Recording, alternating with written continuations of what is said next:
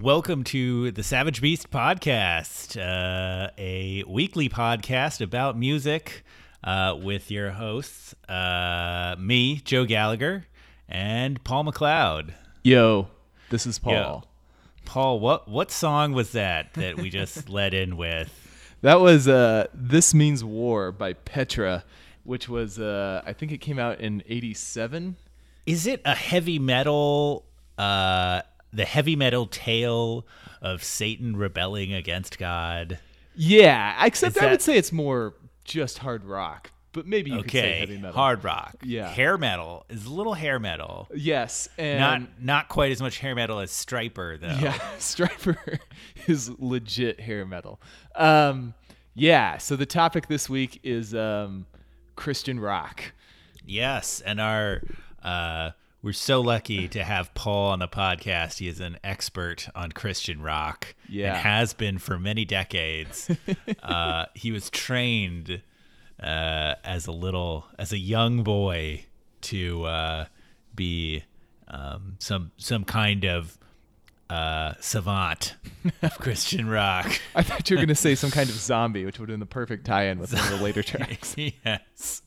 Well, we will get to that. Yeah. We will get to that. Yeah. So I should say that Paul for this podcast, Paul sent me a playlist of his favorite Christian rock tracks from his youth. I wouldn't say favorite, although I did like all of these. Yes, they were all ones that at one time you liked. Yeah, right. That's true. You have listened to each of these 15 songs, 13 songs, and at one time had been like, yes, I'm rocking out to DC Talk right now. Oh yes, yes, totally. So, yeah. So basically, I was raised in an evangelical household, and my dad especially had a complicated relationship to music in that he grew up, he was born in the 50s and grew up in a thoroughly non-religious household. Man, my microphone is screwing up again. Hopefully that doesn't keep happening. Anyway, he grew up in Southern California in the 60s and 70s and listened to all of the Devil's music. Yes, there was a lot of good music to listen to at that juncture. All of it made by the devil. And, yes, oh my gosh, yes. Much of it with the devil literally speaking backwards on it. Yes. But anyway, so eventually he got saved and he gave up his extensive hard rock collection of what would now be totally sweet vinyl. So then when I was growing up, it was mostly Christian music in the house on the nascent CD platform. So let's start there. What age were you when you first started listening to I mean, Chris? I can't recall the exact first age, but definitely in elementary school, I dug that particular album we were just listening to, which came out in 87, so I would have been 6. Got it. Or even 5, because I was born late in 81. It's like, so Christians have a big complex about appearing to be wusses. Because, especially a generation or two ago, they were like or maybe even a century or two ago, they were the pacifists of society, the really hardcore committed Christians. Yes. And with the modern evangelical movement, there's a lot more like, we got to inject some good old American manliness into it. So yes, testosterone. So a song called This Means War about God fighting the devil over hard rock, propulsive hard rock is really covering up for a lot of insecurities there. And so that was definitely the first one I can remember, is that particular album by Petra. And so you would say that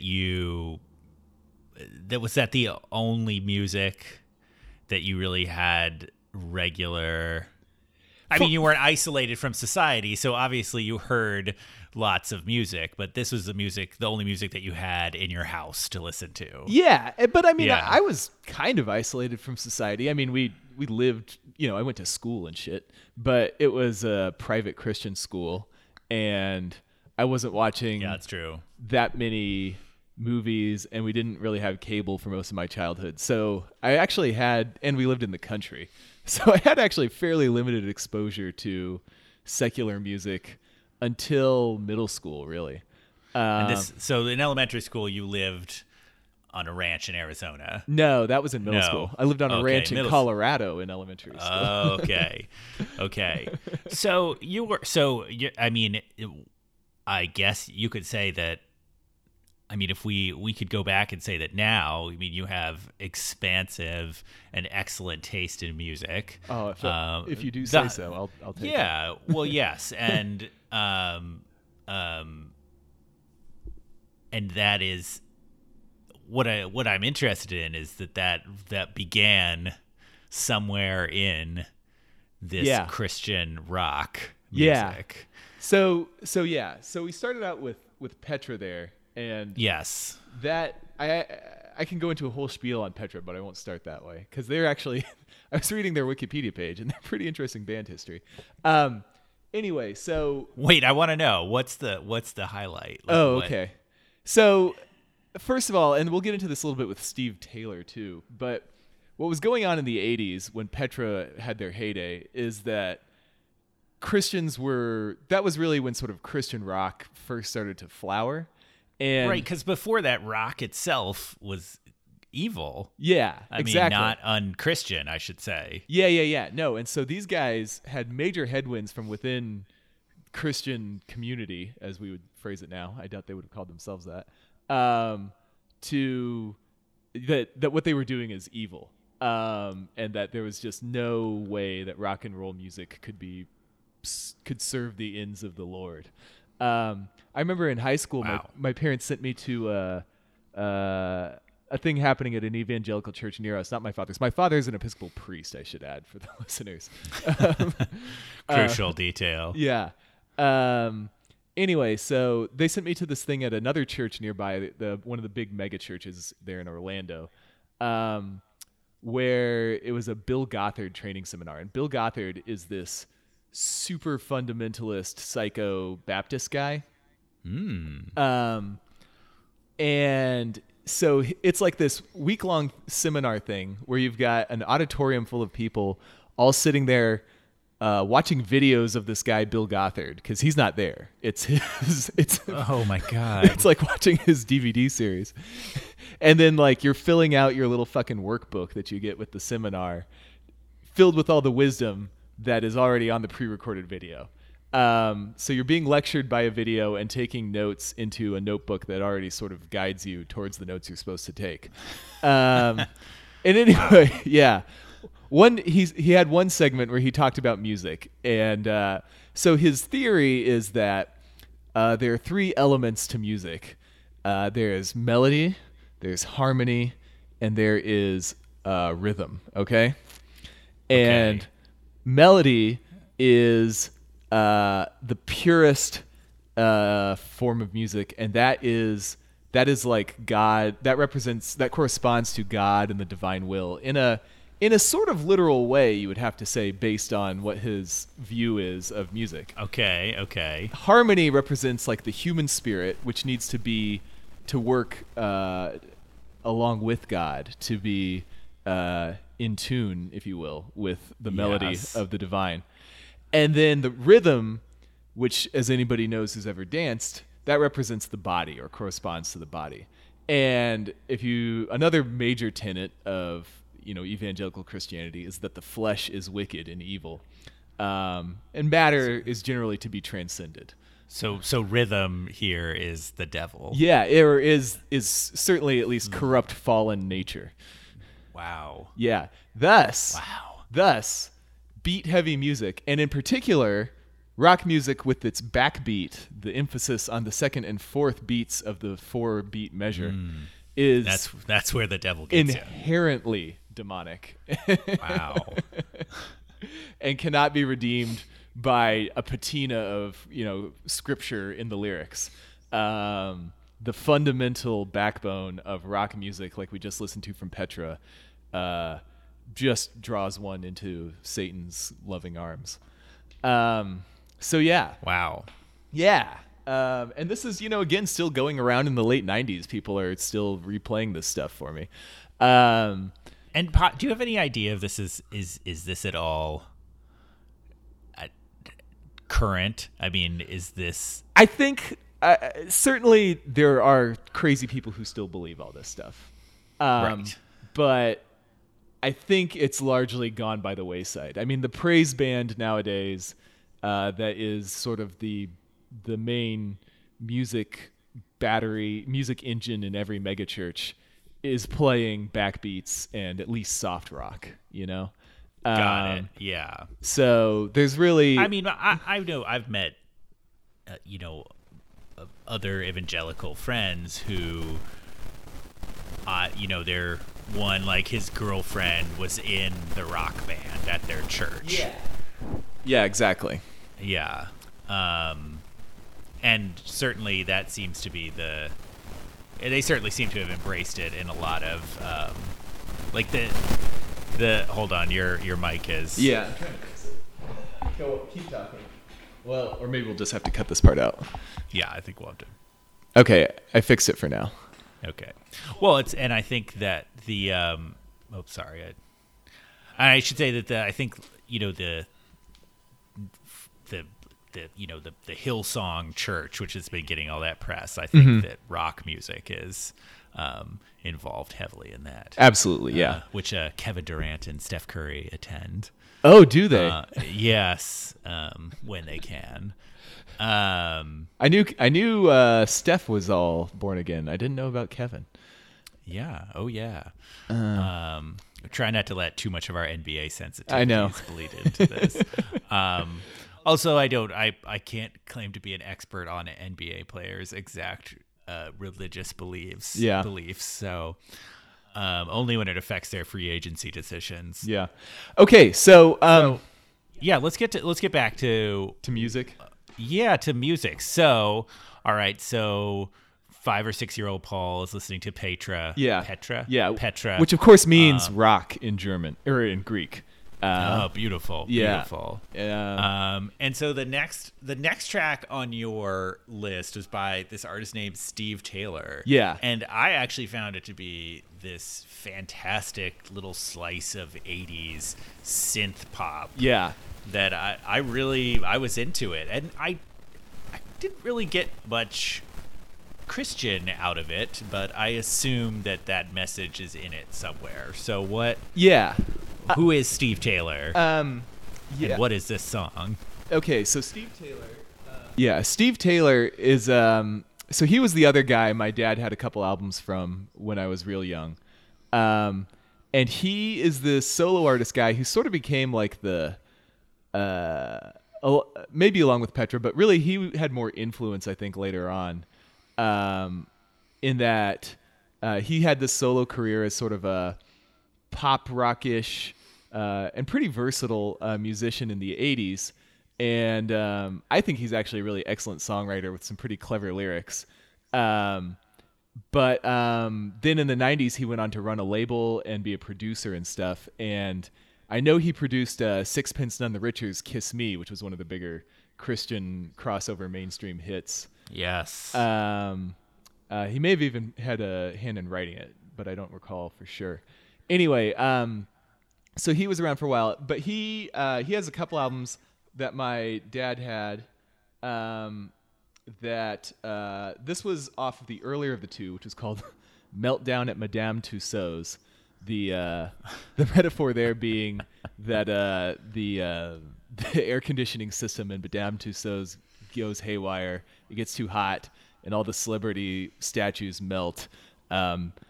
Thus signifying this sort of fleeting nature of secular fame, and the wow, yeah, it's a pretty funny song. That's hardcore. Yeah, it's a pretty funny awesome song actually. Anyway, so this track actually comes right after it on that album, And the Christian theme in this song is mostly just. So this is a big thing in Christian philosophy nowadays. Is the song is "Am I in Sync"? Yes, "Am I in Sync"? Should I play part of it, or should we? Yeah, all right. Yeah, let's hear it. It's yeah. Since you like it's this, cool. One, we'll do that.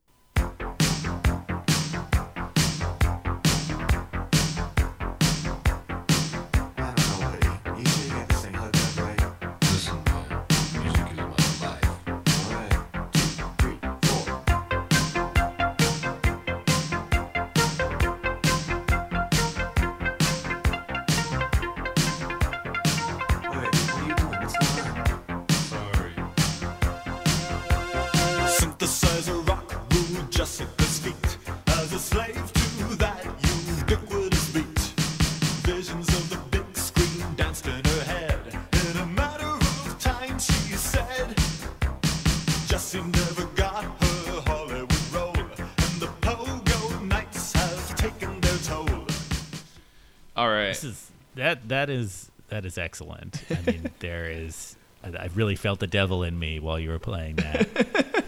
Yeah. I want to do some David Byrd head bobs. Yeah, absolutely. No, oh my gosh, my microphone is too high now. Anyway, so most of his other music is not that synth poppy.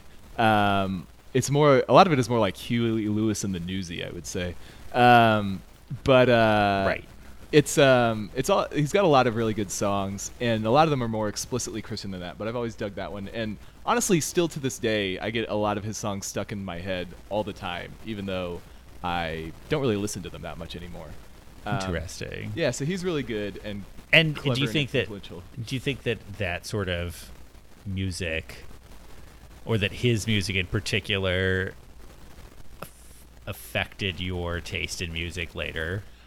You know, I kind of actually reacted against it in high school, I would say, in that, you know, I went more for the raw, aggressive, alternative rock sound that, you know, there are a lot of things in Steve Taylor's music, but punk is not really one of them.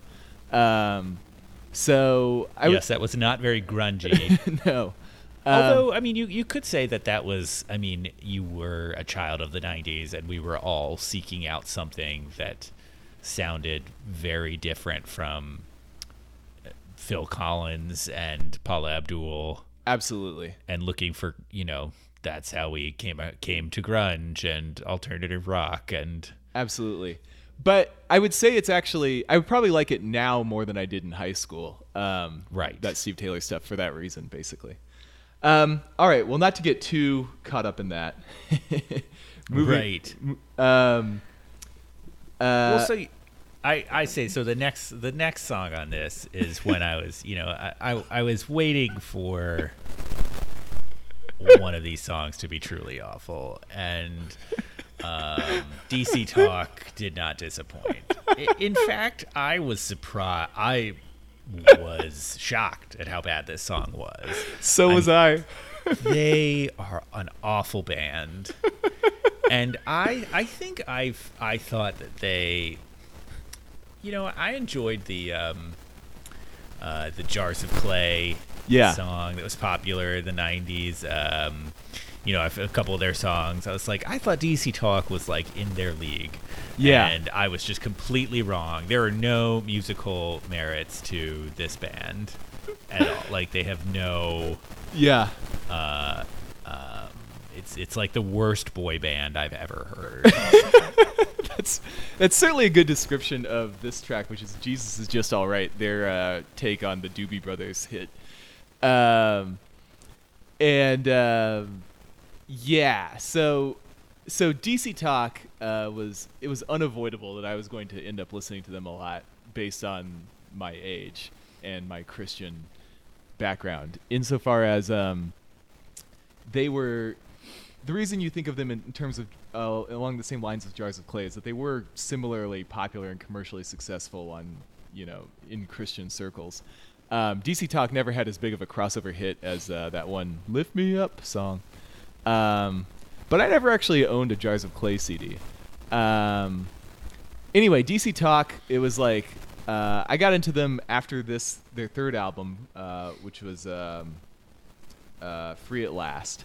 and that was sort of their big pop rap album. Before that, they were slightly more respectable rap, in a late 80s, early 90s mode. And then on this one, it's more like you said, it's just boy band pop with one guy who raps badly. Right. And this is 1992. Yeah, and this particular track, Jesus Is Just Alright, I was amazed when I went back and put this playlist together at how bad it was. I was just like, oh God. Like, it's this really crappy 90s dance beat thing that does not mesh very well with the 70s rock song they put on top of it, and then mixing it with boy band singing and rapping.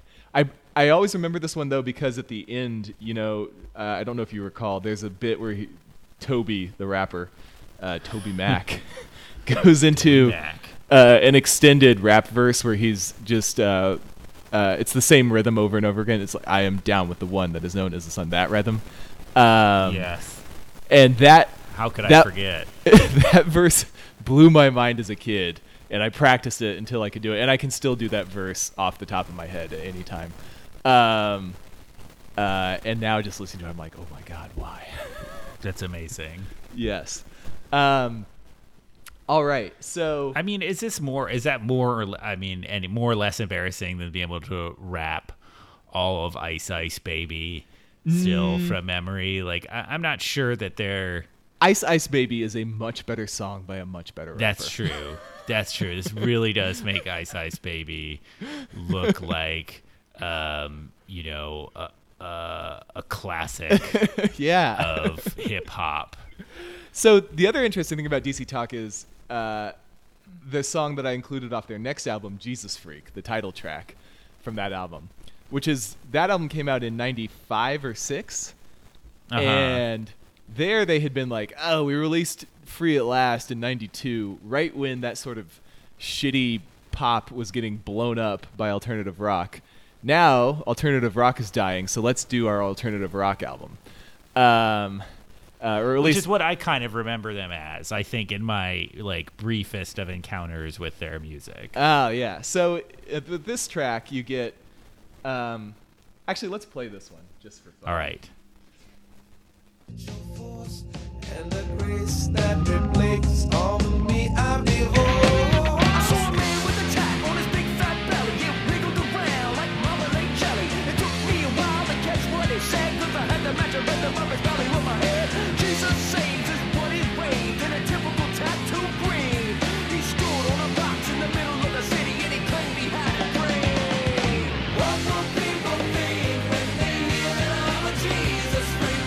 What will people do if they find that it's true? All right.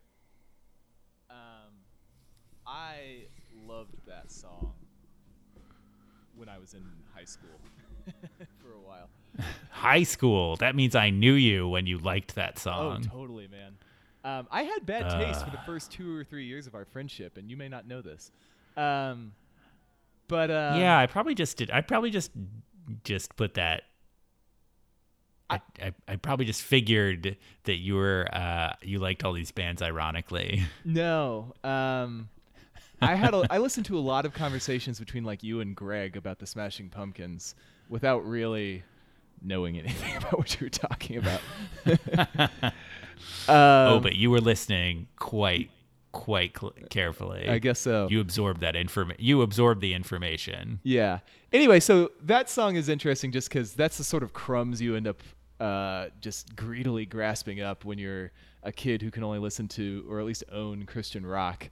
In that, it's like, oh, this sweet canned alternative riff, it really rocks compared to all the other garbage that, like Twyla Paris, that my mom puts on. So, yeah, that song. Yeah, I can imagine that. That makes a lot of sense. That that was a decent. Yeah, that song is way riff, better than the other one.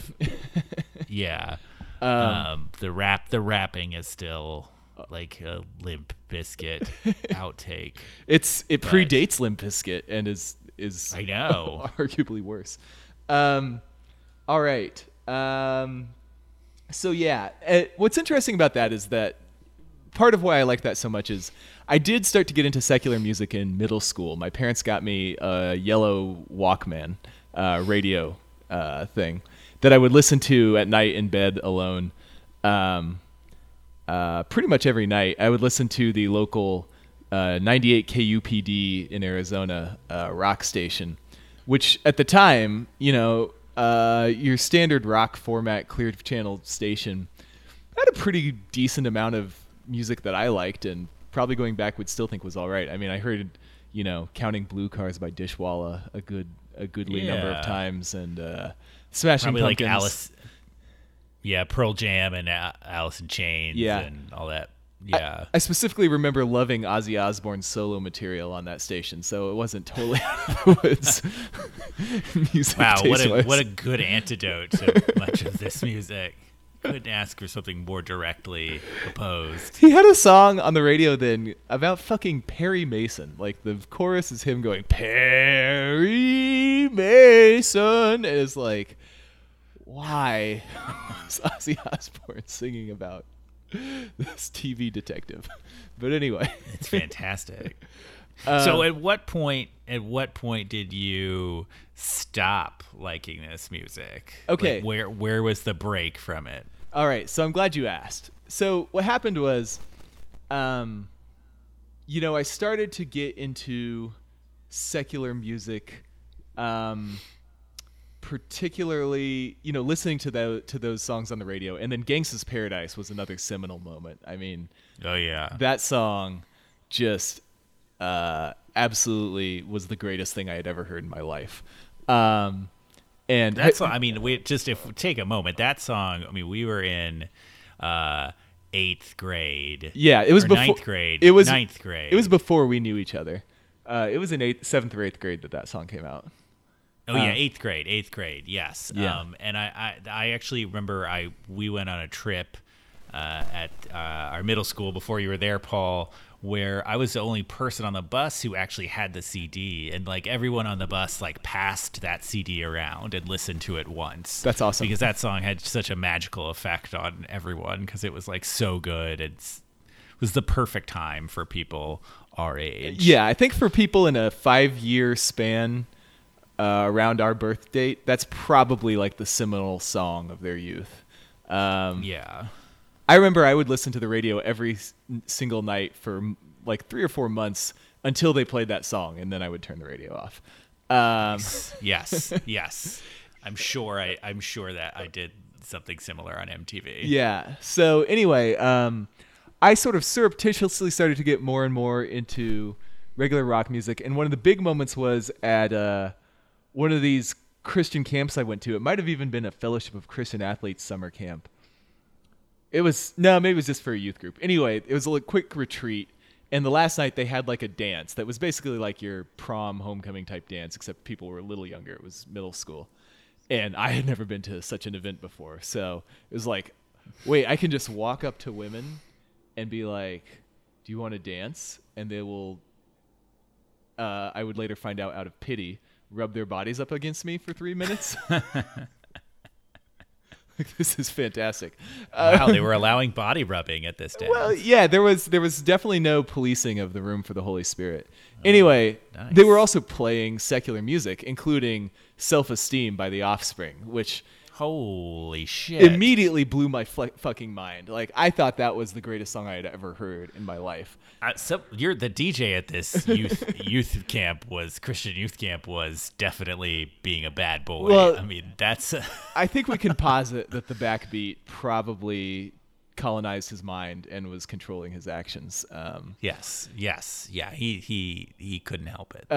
Yeah. Anyway, so that song was blew my mind. I loved that song. So, I sort of got into all this a little bit after the first wave of grunge on the radio and everything. So I didn't really have Smells Like Teen Spirit to compare this to. But, Self-Esteem is the classic quiet chorus or quiet verse, loud chorus, alternative the rock dynamics. Song. Yeah. The dynamics of the classic alt rock. Yeah. That so anyway, I loved that song, and I managed to buy that album Smash that was off of. That was definitely my favorite album for a while. And I collected some other Offspring CDs and some other stuff. I don't know, not particularly good music. I remember having a conversation with one of our other friends about how the Smashing Pumpkins were his favorite band. This is Jesse, so you know. Yes. And the Offspring were mine. And he's like, well, I like the Offspring, but they kind of just do one thing. And I was like, Anyway, so then when we were sophomores in high school, I got busted with porn by my parents. Ooh. Yeah. What kind of porn did you have? Was it just like was it JPEGs? No, it is. We. It was. Oh, I remember. I remember. It was printed out hentai porn, fanfic of like Ranma and stuff that one of our other friends introduced me to, and then, you know, this was just so people remember, in 1996. The means of excavating porn from the digital ether were not so well practiced as they are now, nor was it quite so readily available. So if your friend, it was hard. You had to like really seek it out. Yeah, and so if your friend is like, "Yo, you can go to this website and read stories about cartoon characters boning," like that's pretty good porn if you've got a good trove of it for 1996. So yes. So I would take these huge, long, in retrospect, insanely long slash fanfics written about anime shows that I had never seen and still to this day haven't. And I would copy them. This is like me reading like Scandal fanfic now, having never seen like an episode of the show or something like exactly. Exactly. So I would take these and I would copy them, paste them into a Microsoft Works document. This is before we even had Word. Wow, Works. Yeah. And then reduce the font size down to like 6. So I could print all this shit on as few pieces of paper as possible.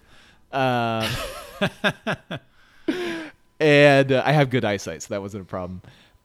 Anyway, eventually, of course, the stash got found. It was a big crisis.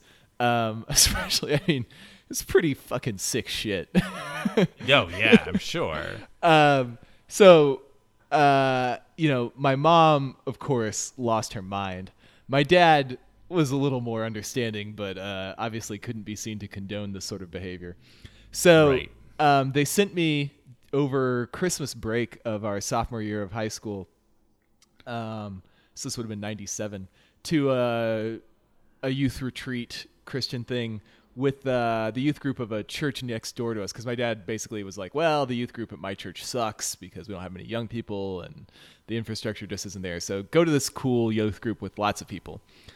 So I went to this thing and they're like, I had a severe conversion experience. I remembered that part. The part I had forgotten. So, like, you know, did an altar call, laid all my sins at the feet of Jesus, and felt the true redeeming power of God's love for a good 3 days there in ways that are really, really interesting to have experienced. At the time, I was absolutely convinced. Sorry, I just hit the microphone. I was absolutely convinced that was proof of God's existence and my perfect communion with Him. Anyway, so one of the things I was convinced of is that, you know, as my father had been before me, I was going to have to give up my devil rock music in order to fully devote myself to the Lord. So I had forgotten this particular detail, but I actually sat in a bathroom stall at that conference, sort of sobbing to myself and working up the gumption to break my Offspring CDs, which I had spent like, you know, the $30 that were all the money I had ever earned in my life on to that point. Right. And yeah, I had forgotten this particular scene, but I believe I sat there, sort of sobbed and eventually gave the music up to Jesus, broke the CDs in half, threw them away, and sort of went on. So yeah, I came back from that retreat. Have you ever symbolically just gone and bought all the Offspring CDs again, even though you like no longer have a CD player or like need CDs? No, by the time I started buying devil music a couple years later again, The Offspring, I had moved beyond my Offspring phase. Oh, and I was still budget limited. It's not like today I can be like, oh, I'll go find Smash for $5 used. That's what I meant today. Like you just buy like the, beautiful reissue of Smash for $20. I'll mail it to my mom. Anyway, so I came out of that and really was stuck with Christian music for a couple of years because I was, or maybe it didn't end up being 2 years, but for a little bit, because I was, really convinced I had to do everything to live in accordance with the Lord's will. You should know I was severely conflicted about how I was going to continue being friends with the likes of you. Whether I could, it crossed my mind, like, could I convert them? Seems doubtful. I'm glad you didn't try. Well, I tried to witness by example. I don't think it worked. It did not. Anyway, so it was a slow process of readopting all my vices, like saying bad words and listening to Satan's music. But so when I got back into music, it was stuff like Weezer and the Smashing Pumpkins, and the rest is history. Should we get back to the playlist? So in the meantime, at this point, I got into sort of mid '90s Christian rock, which was there's actually kind of a lot of stuff going on by that point. So probably the biggest one that was most popular, that I liked the most anyway, was Five Iron Frenzy, which was a Christian ska band. This was the heyday of ska generally. Oh yes. And I actually think as at least as far as ska bands go, they hold up all right. Like I listen to them now and I'm like, well, this is as good as the Mighty Mighty Bosstones or anything like that. And they were actually funny. I didn't really dive deep into their catalog to try to find the perfect song to put on this playlist, so I just found one of them that was okay. But they have a cover of ELO's Sweet Talkin' Woman, or Hold On, or whatever the actual name of that song is, that is actually the version of that song that gets stuck in my head all the time. Nice. Yeah. So they were around. They were the OC Supertones, were another ska band whom I saw. I never saw Five Iron Frenzy, but I did see the OC Supertones. What else was going on? Yeah. So then probably the band I liked the most though was Skillet. I'm interested to hear your thoughts on that song, if you had any. Well, let's listen to it again. Let's listen to the song you got in here. Okay, here we go.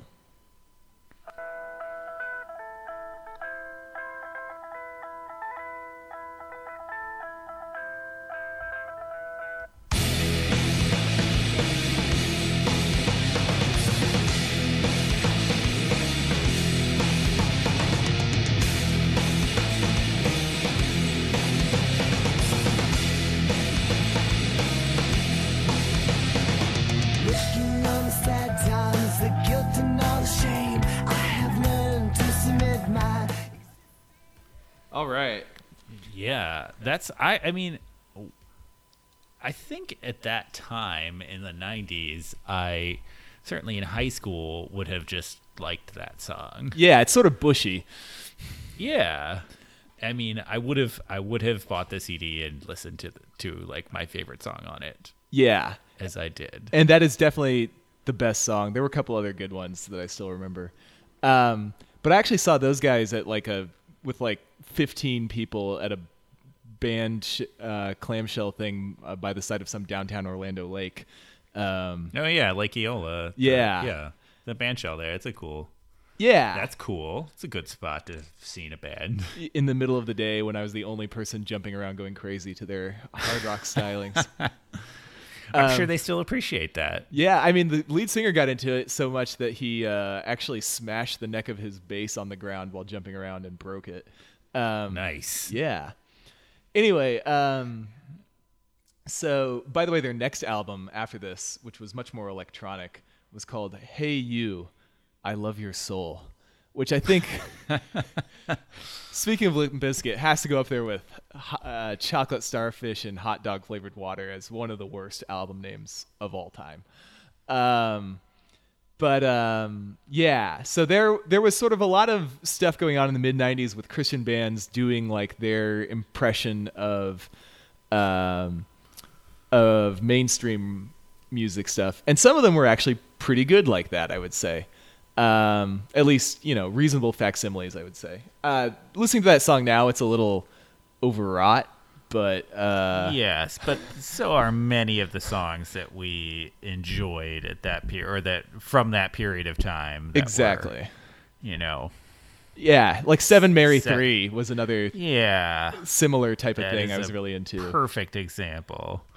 My stomach. Anyway, nobody wants to hear me sing. Nope. No one wants to hear Seven Mary 3 sing Seven Mary 3 songs. They definitely don't want to hear you sing them. Yeah. All right. So, there's this other band on here called Morella's Forest. Yes. And I think these two tracks were my favorite because they were just fantastic 90s indie rock band. Absolutely. And so this band is interesting in that so the first track that I put on there is from their second album. The last track that track is Candy Necklace Kind of Love. Yes, from their I think that might be the name of the album too. No, the Ultraphonic Hiss. That's right. Yeah. Yeah. So that's their second album, and that whole album is fucking excellent. Like I still listen to it. It's good. I would describe it as like bubblegum pop crossed with My Bloody Valentine, sort of. To the point that when I eventually listened to My Bloody Valentine years later, I was like, where have I heard these guitar sounds before? And I was like, Morella's Forest was ripping them off. That's what's going on. Yeah. But they do, their songwriting is very different from My Bloody Valentine, much shorter and poppier. Anyway, so I'll play that song right now because I like that one a lot. Okay.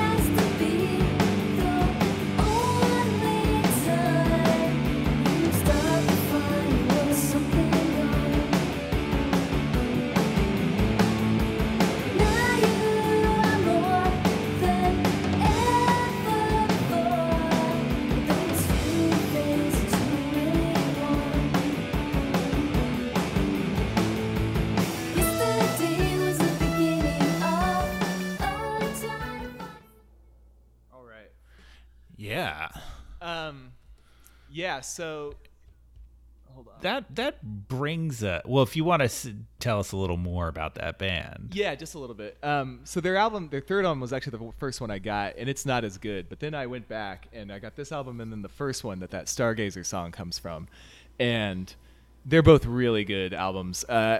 It's very hard in this case to find any Christian even themes in the lyrics. They're mostly like, I did some stuff today. The lead singer, she doesn't even bother to rhyme most of the time.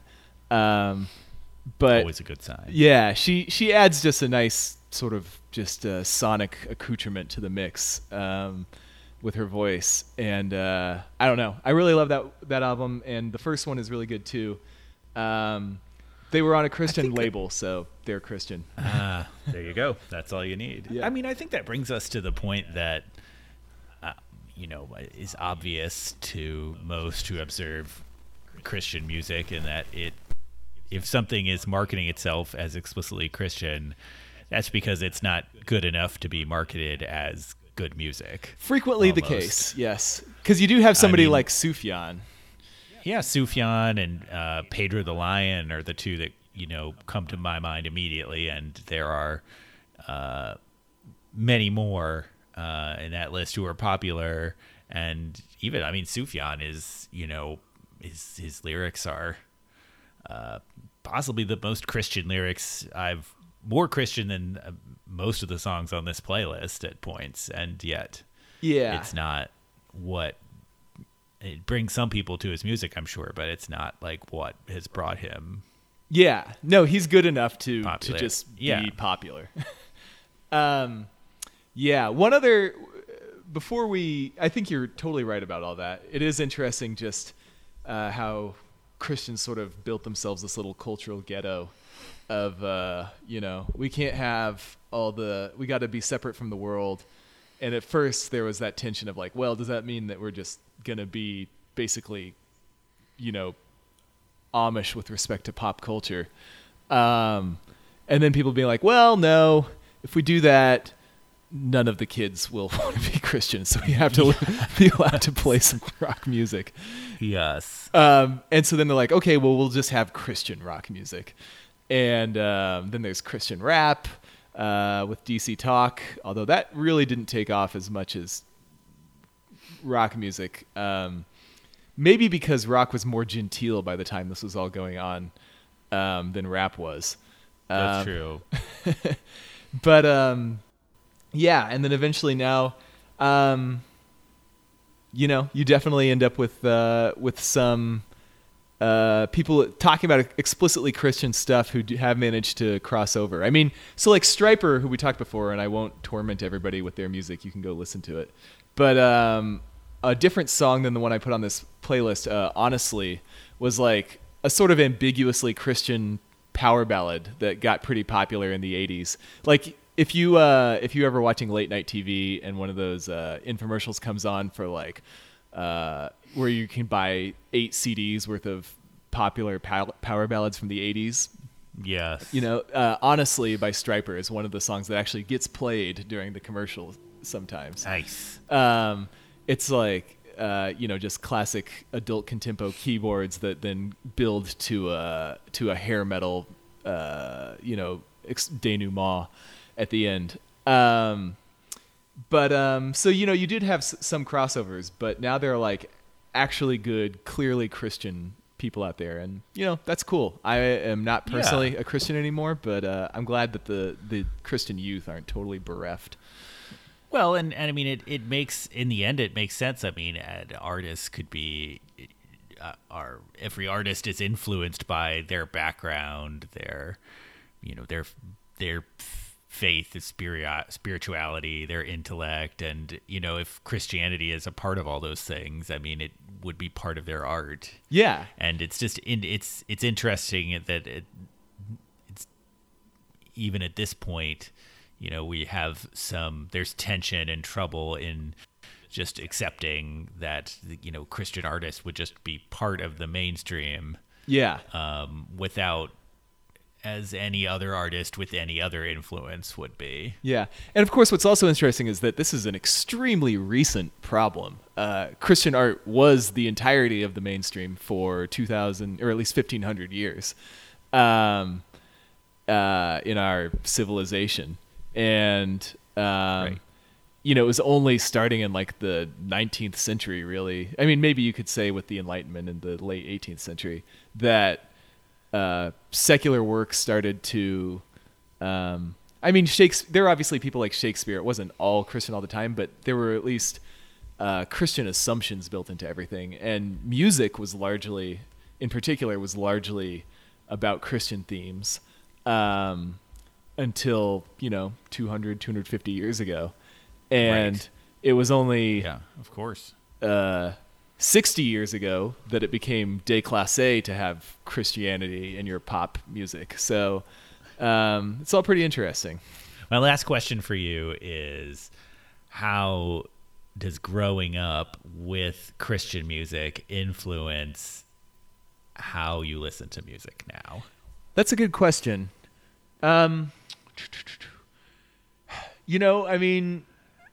My tastes now are so much more adventurous than any of this stuff. It's possible that there's still a little bit more of a rebel thrill to listening to like filthy gangster rap because right. I had to break the bonds of non-filthy, non-gangster rap.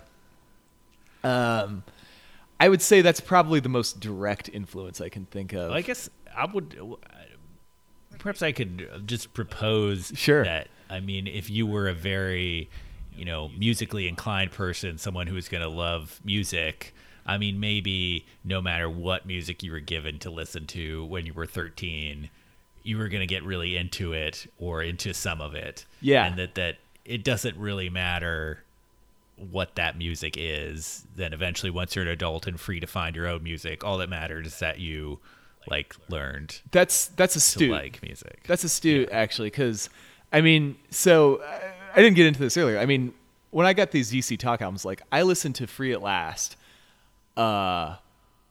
It must have been hundreds of times. I mean, I got it along with my first CD player, portable CD player. And I listened to it so many times that I started to have to listen to it on shuffle. It's like Right. Hugh Hefner needing Viagra to maintain interest. Which listening to things on shuffle, I guess people like playlists now. This is something else we can get into another time, is how we listen to music now, which is, I actually like listening to whole albums still now, which is totally unfashionable. Yes. But I definitely listened to the shit out of all this stuff because, like you said, the music bug was in me. And I was going to take sort of the best music available, whatever that turned out to be. And DC Talk was there for me at the time, man. So I can't totally hate on them. Right. And and it's not like you can dispute the results of eventually liking awesome music, and you can now admit that DC Talk sucks. Sucks so bad. Yes. We should give props to Toby, who had a #1 album on on the regular Billboard charts last year or the year before. Wow. Which mostly tells you something about how bad the music industry is nowadays. Oh, man. That I look forward to never listening to that. I'd listen to it, and it's better than his work with DC Talk, but not good. Maybe I'll hear it if I get stabbed in the parking lot of a Hobby Lobby and have to wander inside and they're playing it in there. I think that would be the one way that I would encounter. Yeah. The bad news by Toby from DC Talk. The bad news is that this story definitely ends with you becoming born again. So, in the Hobby Lobby. Yeah, as you die. Well, I guess the good news is after that, I'll think it's a good story. Yeah, exactly. So, all right, Joe. All right. Well, this was fun. Yeah, I learned a lot. Thanks, everybody. I listened to a lot. Yeah, and I thank you for introducing me to all this music most of which I will just be so glad I never listened to again. Yes, that is also how I will feel. Should we? Do you want to share this? Yeah. Playlist. Share the playlist publicly. I will, absolutely. And you could change the name to Savage Beast Christian Rock. Yes, that's perhaps. What we'll do. Yes, so look for it on Spotify. Sounds good. Yeah. And yes, we'll yeah, sorry, we're talking over each other. Radar Podcast, 5 stars on iTunes. Subscribe. And follow us on tweet Twitter. at us. Yes, Savage Beast Pod, and our website savagebeastpod.com. Right? Yeah. Oh yeah. It'll be up any day. All right. Any day. All right. Thanks, everybody. Peace.